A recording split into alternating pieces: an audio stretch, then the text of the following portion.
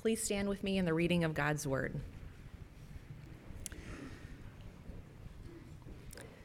Today's reading comes from the book of Acts, chapter 12, verses 1 through 24. About that time, Herod the king laid violent hands on some who belonged to the church. He killed James, the brother of John, with the sword, and when he saw that it pleased the Jews, he proceeded to arrest Peter also. This was during the days of unleavened bread. And when he had seized him, he put him in prison, delivering him over to 4 squads of soldiers to guard him, intending, after the Passover, to bring him out to the people.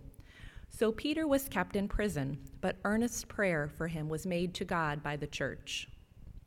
Now when Herod was about to bring him out on that very night, Peter was sleeping between 2 soldiers, bound with 2 chains, and sentries before the door were guarding the prison.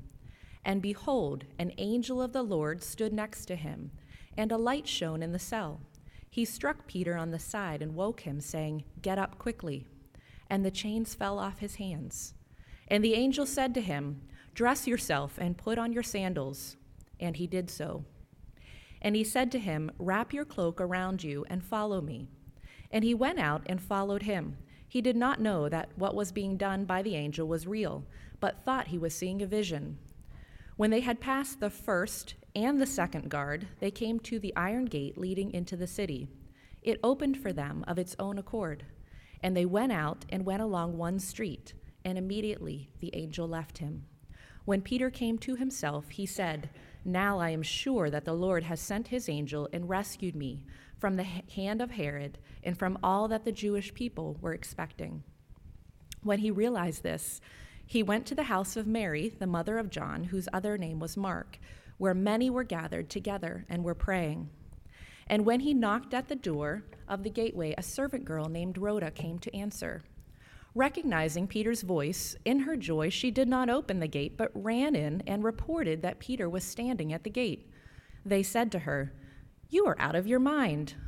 But she kept insisting that it was so, and they kept saying, "It is his angel."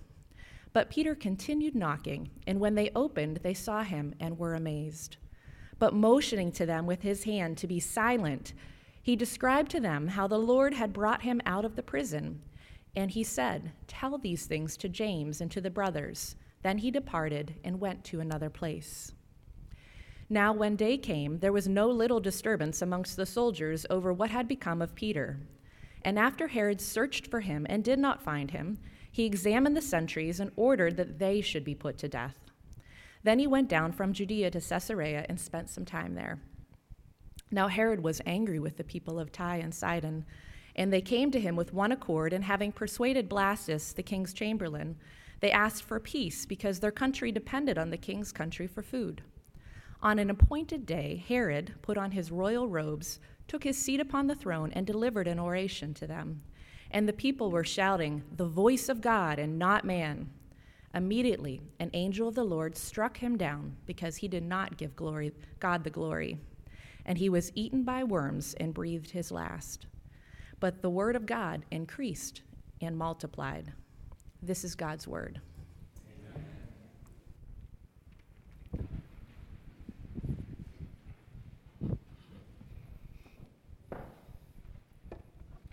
Morning. Let us pray. Heavenly Father, what a privilege to come before your presence, to worship you, to listen to your word, to sing songs to you, Lord Jesus.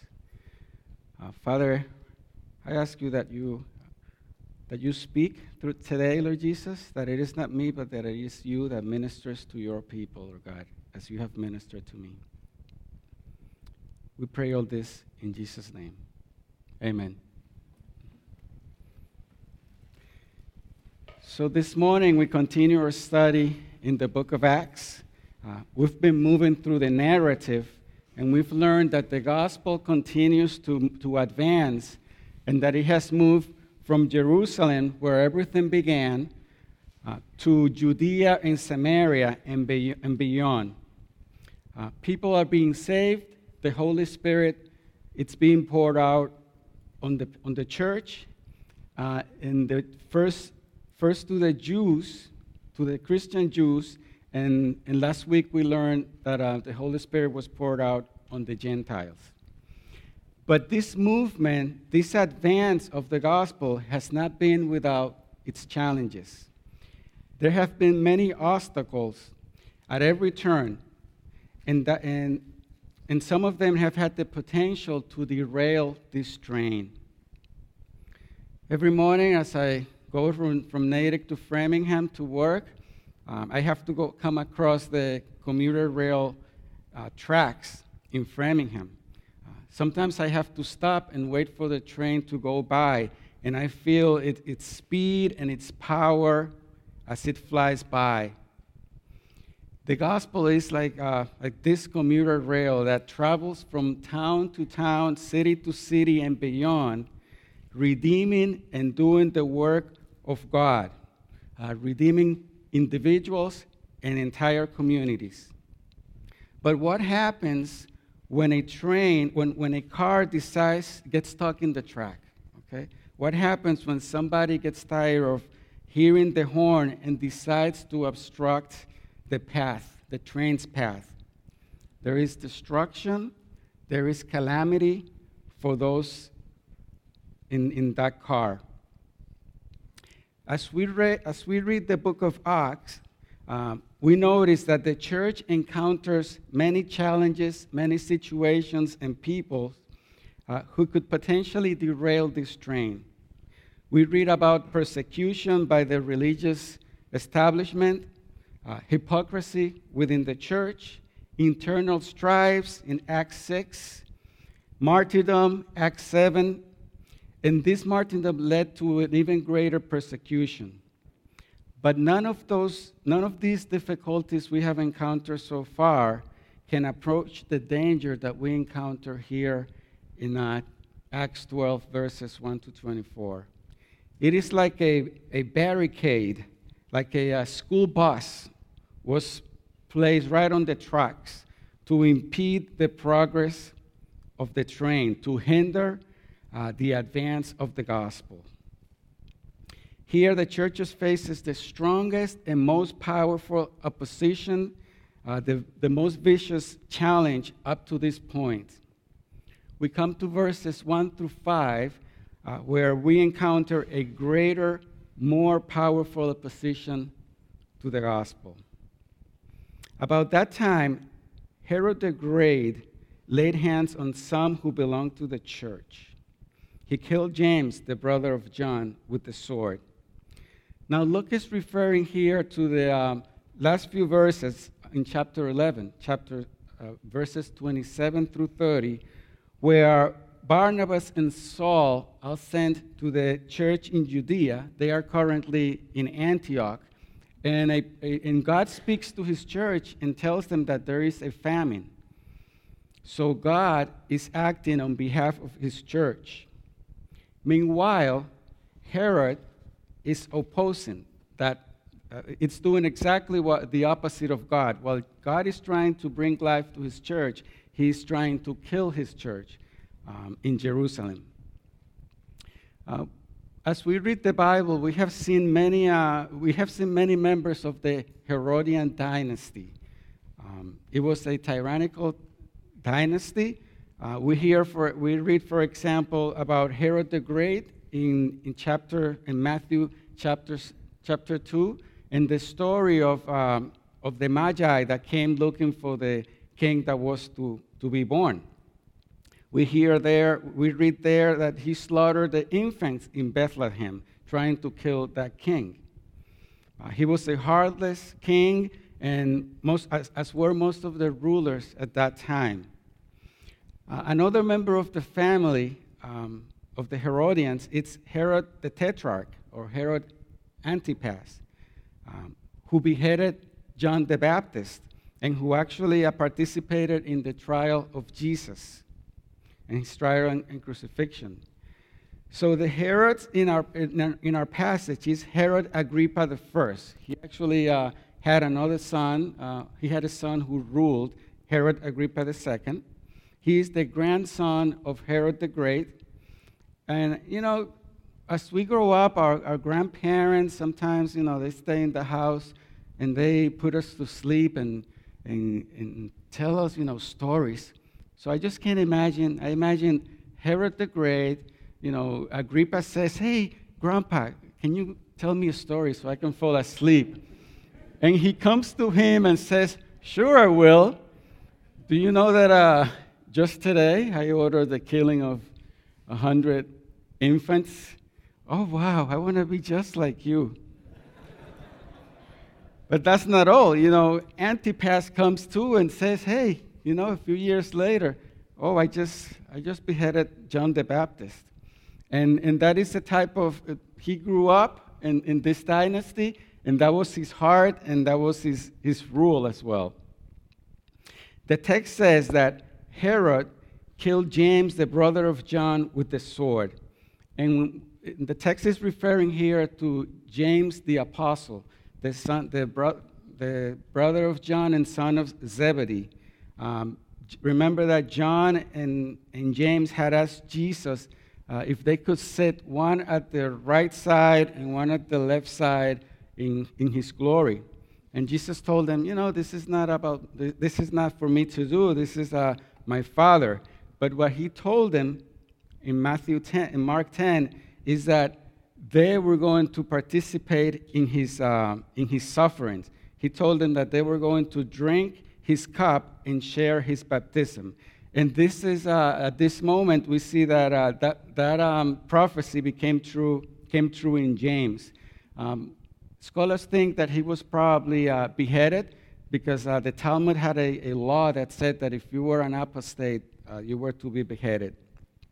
So James becomes the first of the apostles to be martyred.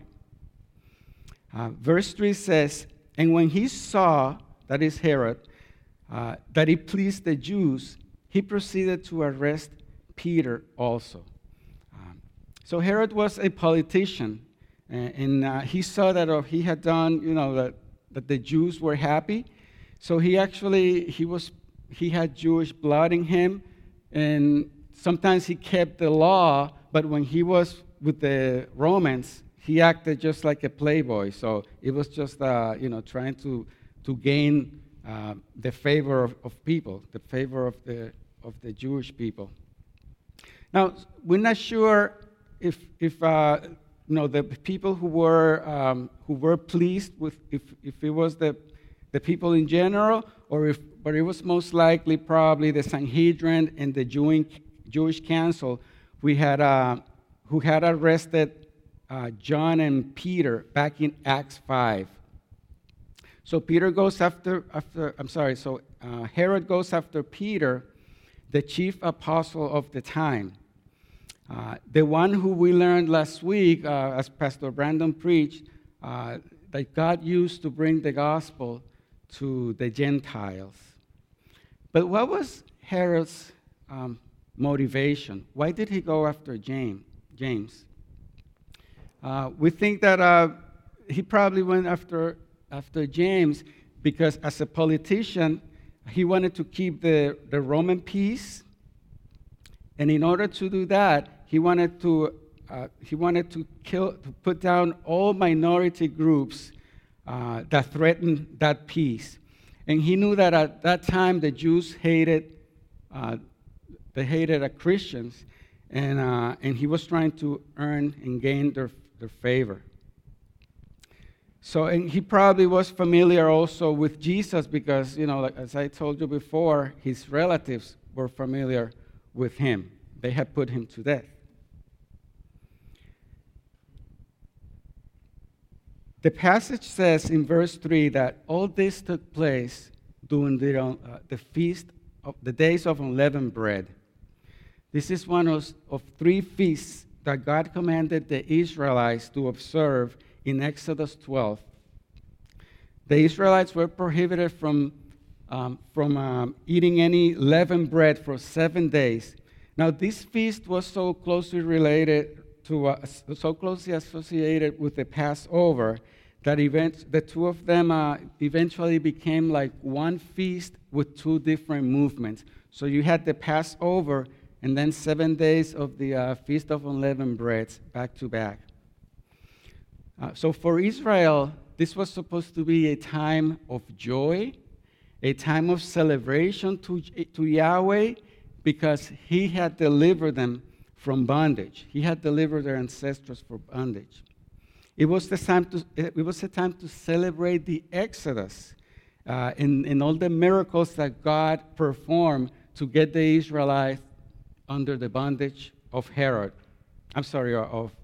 Pharaoh, king of Egypt.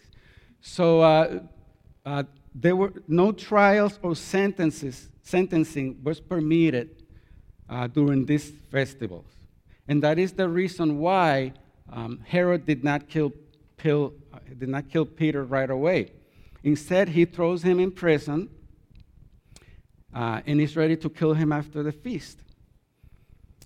Verse 4 says, "And when he had seized him, he put him in prison, delivering him over to four squads of soldiers to guard him, intending after the Passover to bring him out to the people."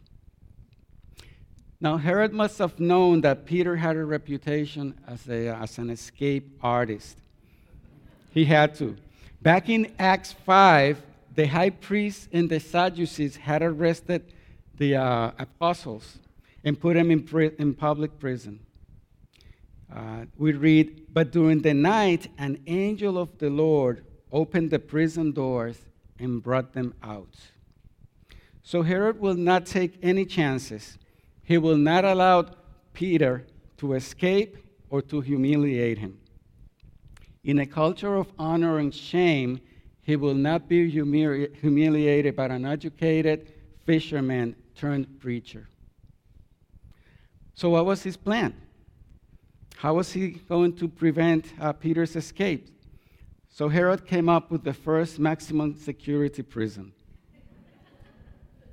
Peter is guarded by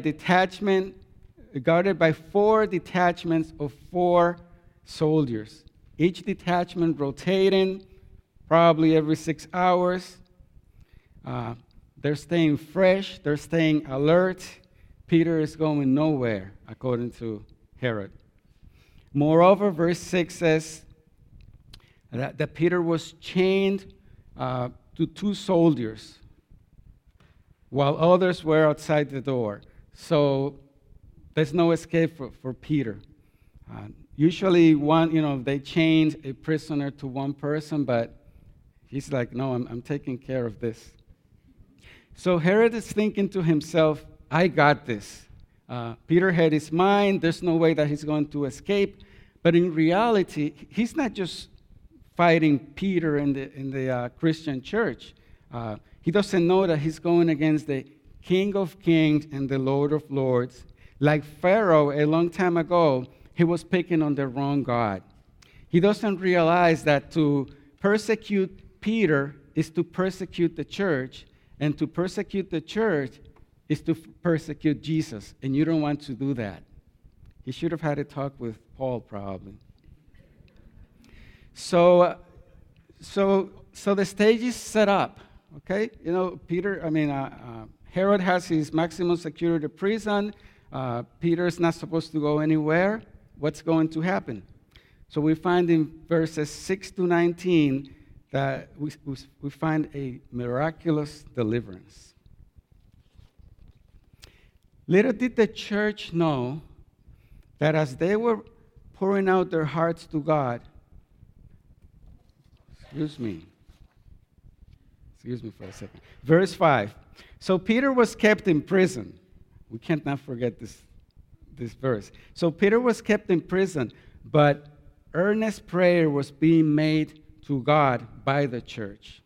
One of the key verses. Peter's situation was extremely dangerous. From a human standpoint, he was as good as dead. But the church wasn't giving up.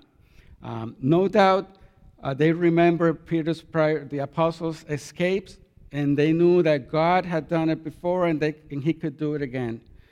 So they prayed. They prayed intense, fervent, continuous prayer for Peter's deliverance.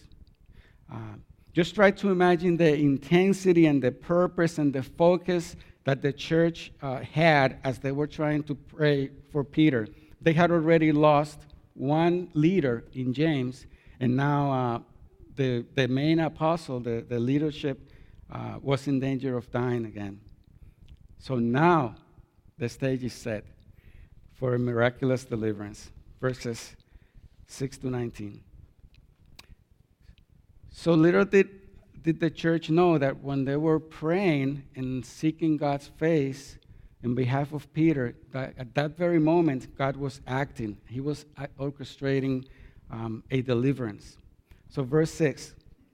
Now when Herod was about to bring him out, on that very night, Peter was sleeping between two soldiers, bound with two chains, and sentries before the door were guarding the prison. And behold, an angel of the Lord stood next to him, and a light shone in the cell. I find this intriguing that, if we were any other person, probably they would have been wide awake. I mean, Peter knows what's going on. He knows that the time is coming, that the next morning, the Feast of Unleavened Bread is going to end, and Herod is going to come after him. He knows he's going to be executed. Maybe he was tired. I mean, it was a long night. He was stressed. But remember that Peter was not the same person that we see in the Gospels. He had been transformed by the power of the Holy Spirit. So it is more likely that Peter was just trusting in God, that he knew that God had rescued him before and that he could do it again. But at the same time, he's like, God, it's up to you, and if you rescue me, fine. Otherwise, you're taking me to heaven, I'm your son. So, and this is a lesson for me, and I hope for you also, that in our greater struggles, in our, sometimes we experience loss and disappointment and pain and suffering, but we can stay firm in God. We don't have to lose sleep. Our God is a powerful, good, and gracious God, so we can trust Him. Now, notice how Luke presents this story. It is all God's doing, and he makes sure of that. Peter is very passive. He's receiving commands and just following them. He's no MacGyver here. He's not, coming up with something special to get out of prison. So God sends an angel. It shines, and miraculously they don't even wake up. But God is going to use the angel to get him out of there. So Peter is not in charge. On the contrary, the angel is in charge here. So, so he wakes up Peter, wake up. He says, get up quickly. In that very moment, his chains fell off his hands. He wasn't greasy or sweaty. This is a miracle, right? Of course, this is not an accident. It wasn't anything that Peter did. God is at work through the angel. The angel continues, dress yourself and put on your sandals. Wrap your cloak around you and follow me. Peter did so. And at this very moment, Peter started to think, is this a vision?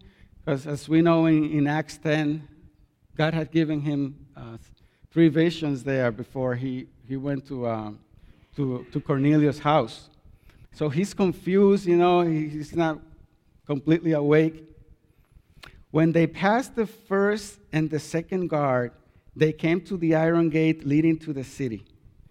It opened for them of its own accord, and they went out and went along one street, and immediately the angel left him.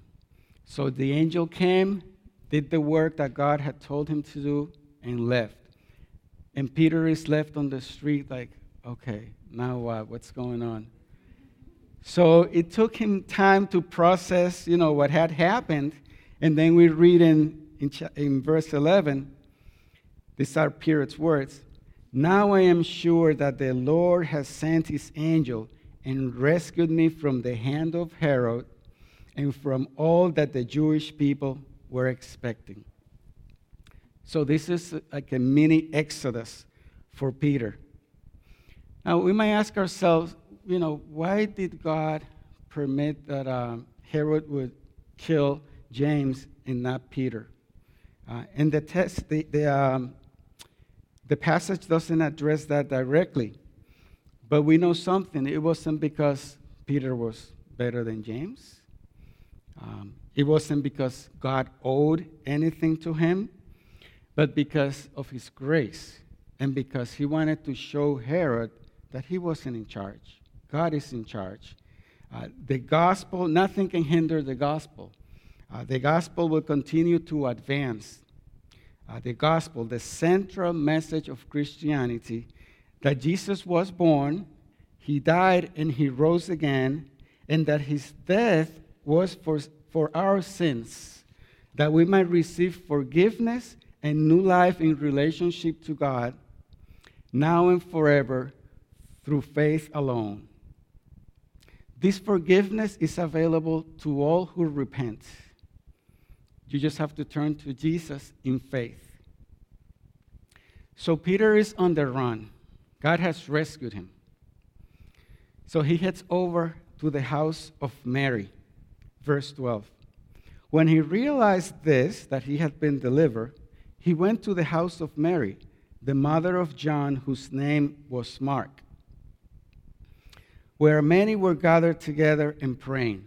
So he heads over to where the brothers are praying. This is Mark, who we think wrote the gospel according to Mark and who will have a part in the next chapters. Verse 13, when he knocked on the door, the door of the gateway, a servant girl named Rhoda came to answer. Recognizing Peter's voice, in her joy she did not open the gate, but ran in and reported that Peter was standing at the gate. So just picture this, right? It's kind of comical. Peter is being, he just escaped. They're looking for him, and he's outside the door. This girl hears him, and she's so happy that he takes off in the other direction. And I just think about my wife some days, In the mornings, she usually leaves for work before me, and she tells me, honey, can you leave some meat out? And if I get home first, I'll start cooking. Otherwise, you can do it. She tells me once, twice, 3 times. And I'm like, sure, I'll take care of it. And then she texts me at work, did you take the meat out? And I go, no, I forgot. And then she sends me an emoji.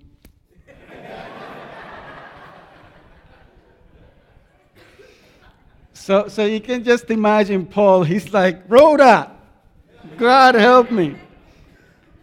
So Rhoda goes back in and she interrupts the prayer meeting, right? And and they're like, no, Peter is here. No, he's not. You probably didn't have enough sleep. We've been here all night.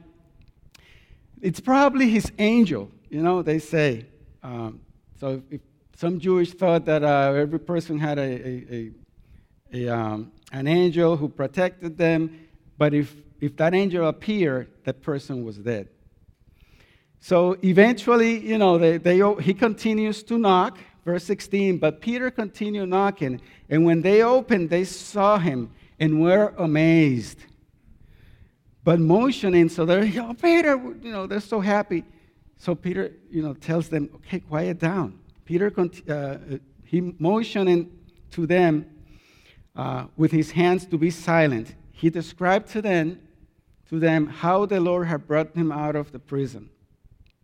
So Peter knows that the church is being persecuted, right? They need encouragement. So instead of heading over somewhere, he goes to Mary's home, and he's encouraging the church, and not only that group. Probably the entire church was praying for him, but he tells them, he instructs them, tell these things to James and to the brothers. And this is James, the brother of Jesus, who at that time was one of the leaders in the Jerusalem church. And then he departed and went to another place. We are not told where. So the church is praying and asking God to deliver Peter, and he answers, I guess, too quickly. They can't handle the truth, This should resonate with us. It definitely resonates with me when I'm praying for someone or for myself or my family, and God responds in the exact way that I asked. And I'm like, oh, wow, is this from God? And yes, it is from God. He answers prayers. Derek Thomas remarks in his commentary on the books of Acts, you have to smile a little at this incident. The answer to the prayers was standing outside the front door, but they were not ready to believe that God could answer their prayers so dramatically and so quickly.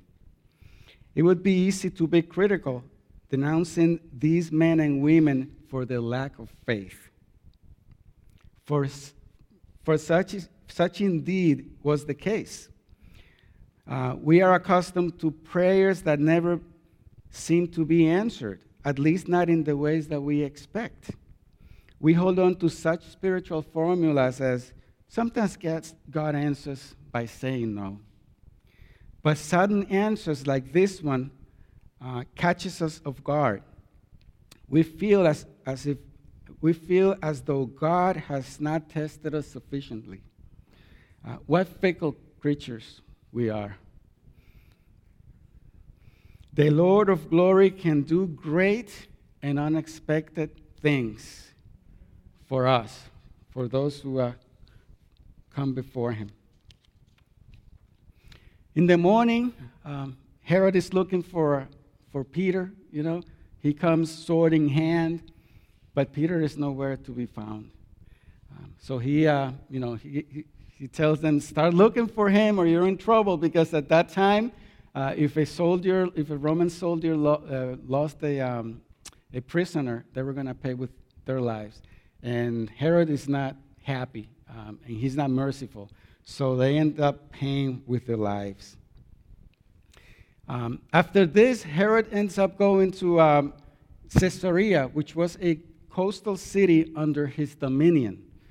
He thinks that God is done with him, but we will see that that's not the case. God is not done with him. He couldn't be any more wrong. The next time we read about him, we learn that he's angry to the cities of Tyre and Sidon, and that he has cut their food supply for some unspecified reason that Luke doesn't give us.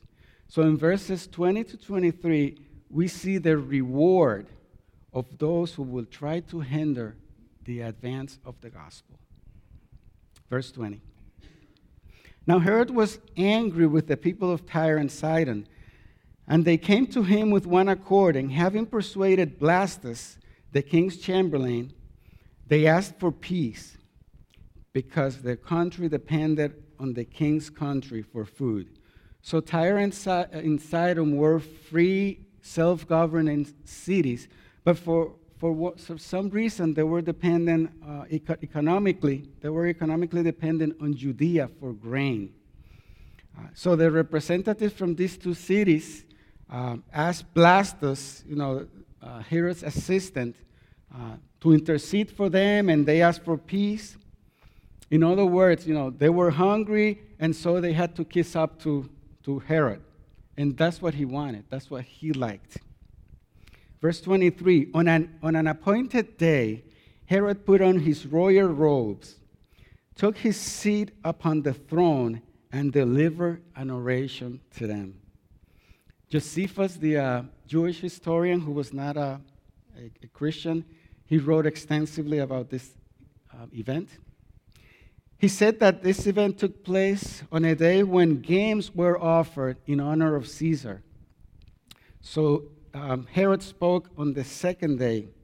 Herod orchestrated a celebration addressed to Herod orchestrated a celebration to address the delegates and to receive his praise. Okay? That's what he wanted. This is how Josephus described the event. Clad in a garment woven completely of silver, so that its texture was indeed wondrous, he entered the theater at daybreak. There, the silver, illuminated by the touch of the first rays of the sun, was wondrously radiant, and by its glitter inspired fear and awe in those who gazed intently upon it. Isn't that what God requires and what God deserves? Awe and fear from his creation? But Herod wants it for himself. And the people were shouting, "The voice of a God and not of man." He liked that. Immediately, an angel of the Lord struck him down because he did not give God the glory. And he was eaten by worms and breathed his last. Herod died just a few days after this incident. Pride and arrogance were his downfall. Those who oppose the gospel, those who oppose God and want to hinder his gospel, will be judged. Now think about the beginning of this chapter where we learn the situation, the context. We learn that the church is being persecuted. James is dead, one of the apostles. The lead apostle, Peter, is in jail, surrounded by guards, a grim situation. The Jewish leadership is rejoicing. And Herod has the power and the authority of the Roman Empire to try to stop the advance of the gospel. But the church was praying. There was a praying church. The train ain't stopping. The gospel continues to advance even today. Sinners are saved. Marriages are restored. Prodigal children return to the Lord and to the church. And we gather week by week to worship the Lord. Relationships that are fractured, God will heal them. The gospel continues to move and to advance. And sometimes, because we live in such an arid area, such an arid place, New England, we think that the gospel is not advancing. But remember, God is not done with New England. God is not done with us. So let's keep that in mind. Those who opposed God were judged. But the word of God increased and multiplied. And it continues to increase and multiply even today. So how does this passage apply to us, the church in America? Because clearly we are not being persecuted, right?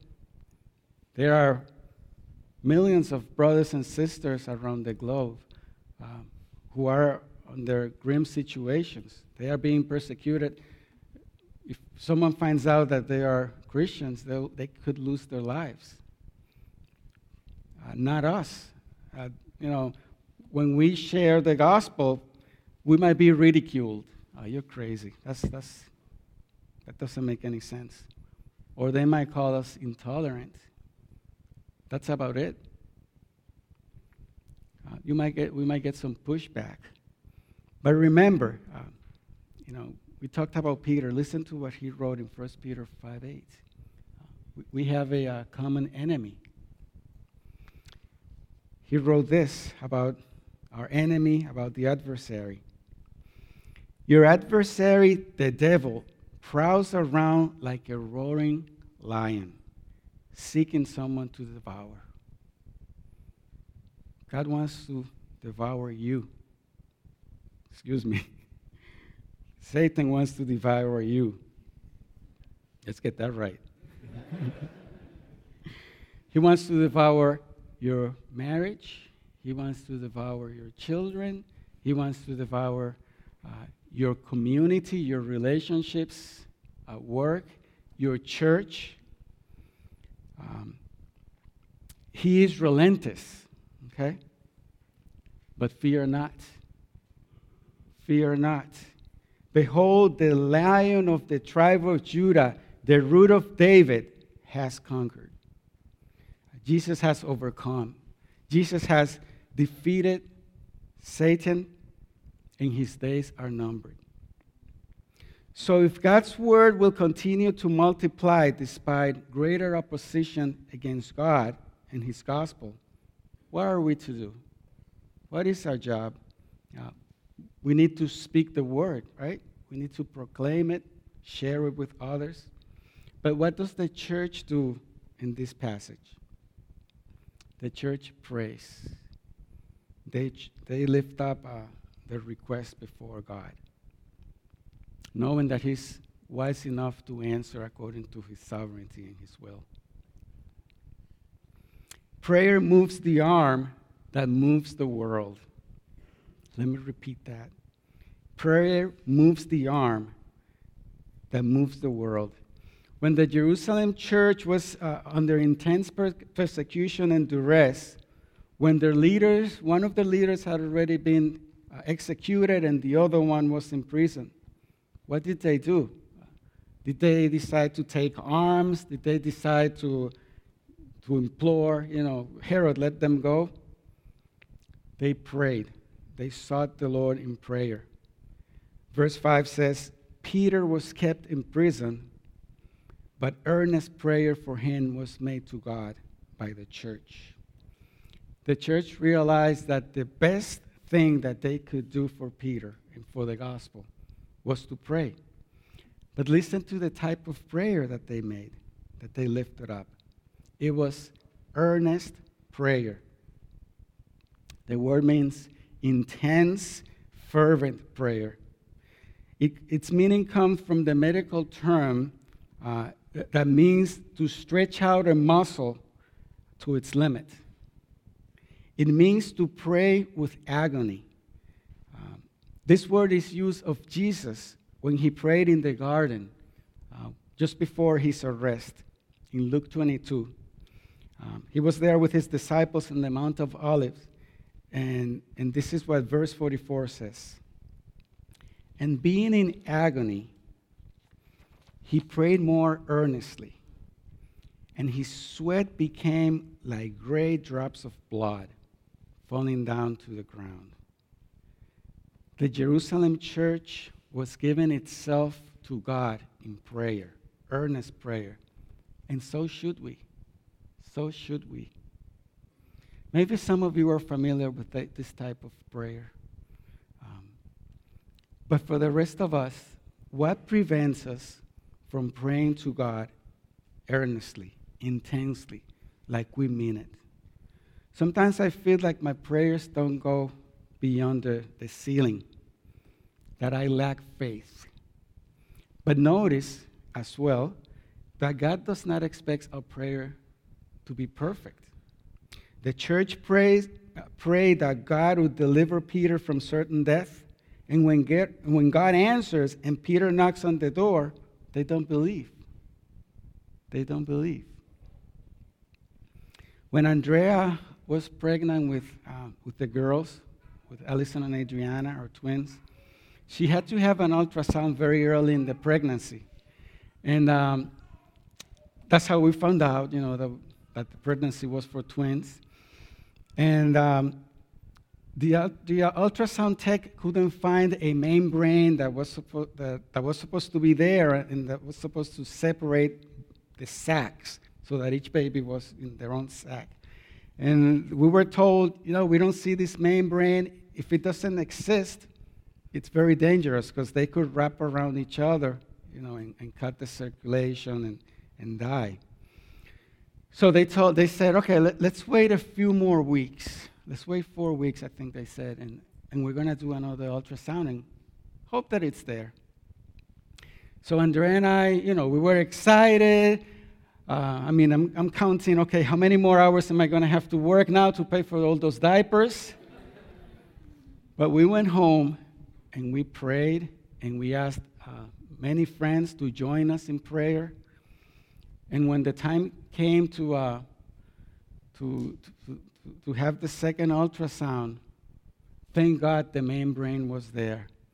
Now, I don't know if it was there before and they just couldn't see it, or if God put it there, but by God's grace, we found that membrane. They found it. And I wasn't 100% sure, as I was praying, I can't say, when we go back, that membrane is going to be there. No, I wasn't. My faith wasn't perfect. Andrea's faith wasn't perfect, or anyone's. But we trusted that God would do, what He thought was right. He's God. He's God, right? So, what practical steps can we take because of this passage? There are several ways that we can take where we can pray corporately here at Westgate. Lynn Jarrett hosts a prayer shawl on Tuesdays at 9:30 a.m. Every Sunday mornings, we have some brothers and sisters here in the parlor praying. Brandon just announced earlier that the pastoral succession team is meeting at 12:10 p.m. after each service on the third floor. That's another opportunity.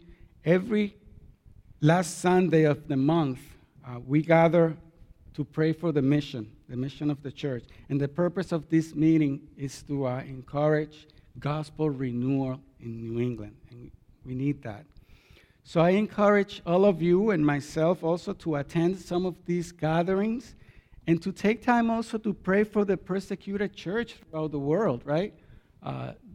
Prayer is effective. So let's pray for our brothers and sisters that we don't even know, but we're going to spend time, we're going to spend eternity with them. Another thing that we can do is, one of the most effective things is to develop a vibrant prayer life. And, I understand that we are really busy. We're a busy community, but we have to make prayer a priority. And one of the ways that we can do that is by praying the Bible, by praying the Psalms back to God. And Don Whitney wrote this book called Pray the Bible. Praying the Bible. It's a small little book, 100 pages, or if you get it in audio, it's only a 2-hour. It takes 2 hours to listen to, and it has transformed the lives of many people. It has transformed the way that I pray, for sure. And he says that one of the benefits of his book is that sometimes we tend to pray the same thing about the same thing, okay? And if that's all you're doing, praise the Lord. You're coming before the Lord. But we also need, to improve our prayer. We need to get encouraged and pray different things that we don't normally would, as he takes you through different genres in the Bible, and mostly the Psalms, and teaches you how to pray to God. And it's been very beneficial for me. Brian mentioned also the prayer chain earlier today. But this is my encouragement for you, brothers and sisters. We will not grow in maturity unless we have a healthy prayer life. It's that important. It's that important. If you pray, God will honor God. He will transform you. He will transform you. He will help you see Him and see life in a different vein. So the gospel is an unstoppable train.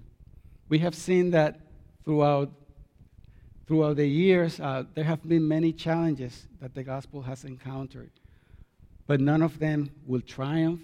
People will continue to try to hinder the progress of the gospel, but it will not happen. Will not happen. And God uses us as we pray, as we seek His face. So let us do just that right now. Let us pray. Heavenly Father, we love you. We are in awe because of your greatness, because of your mercy.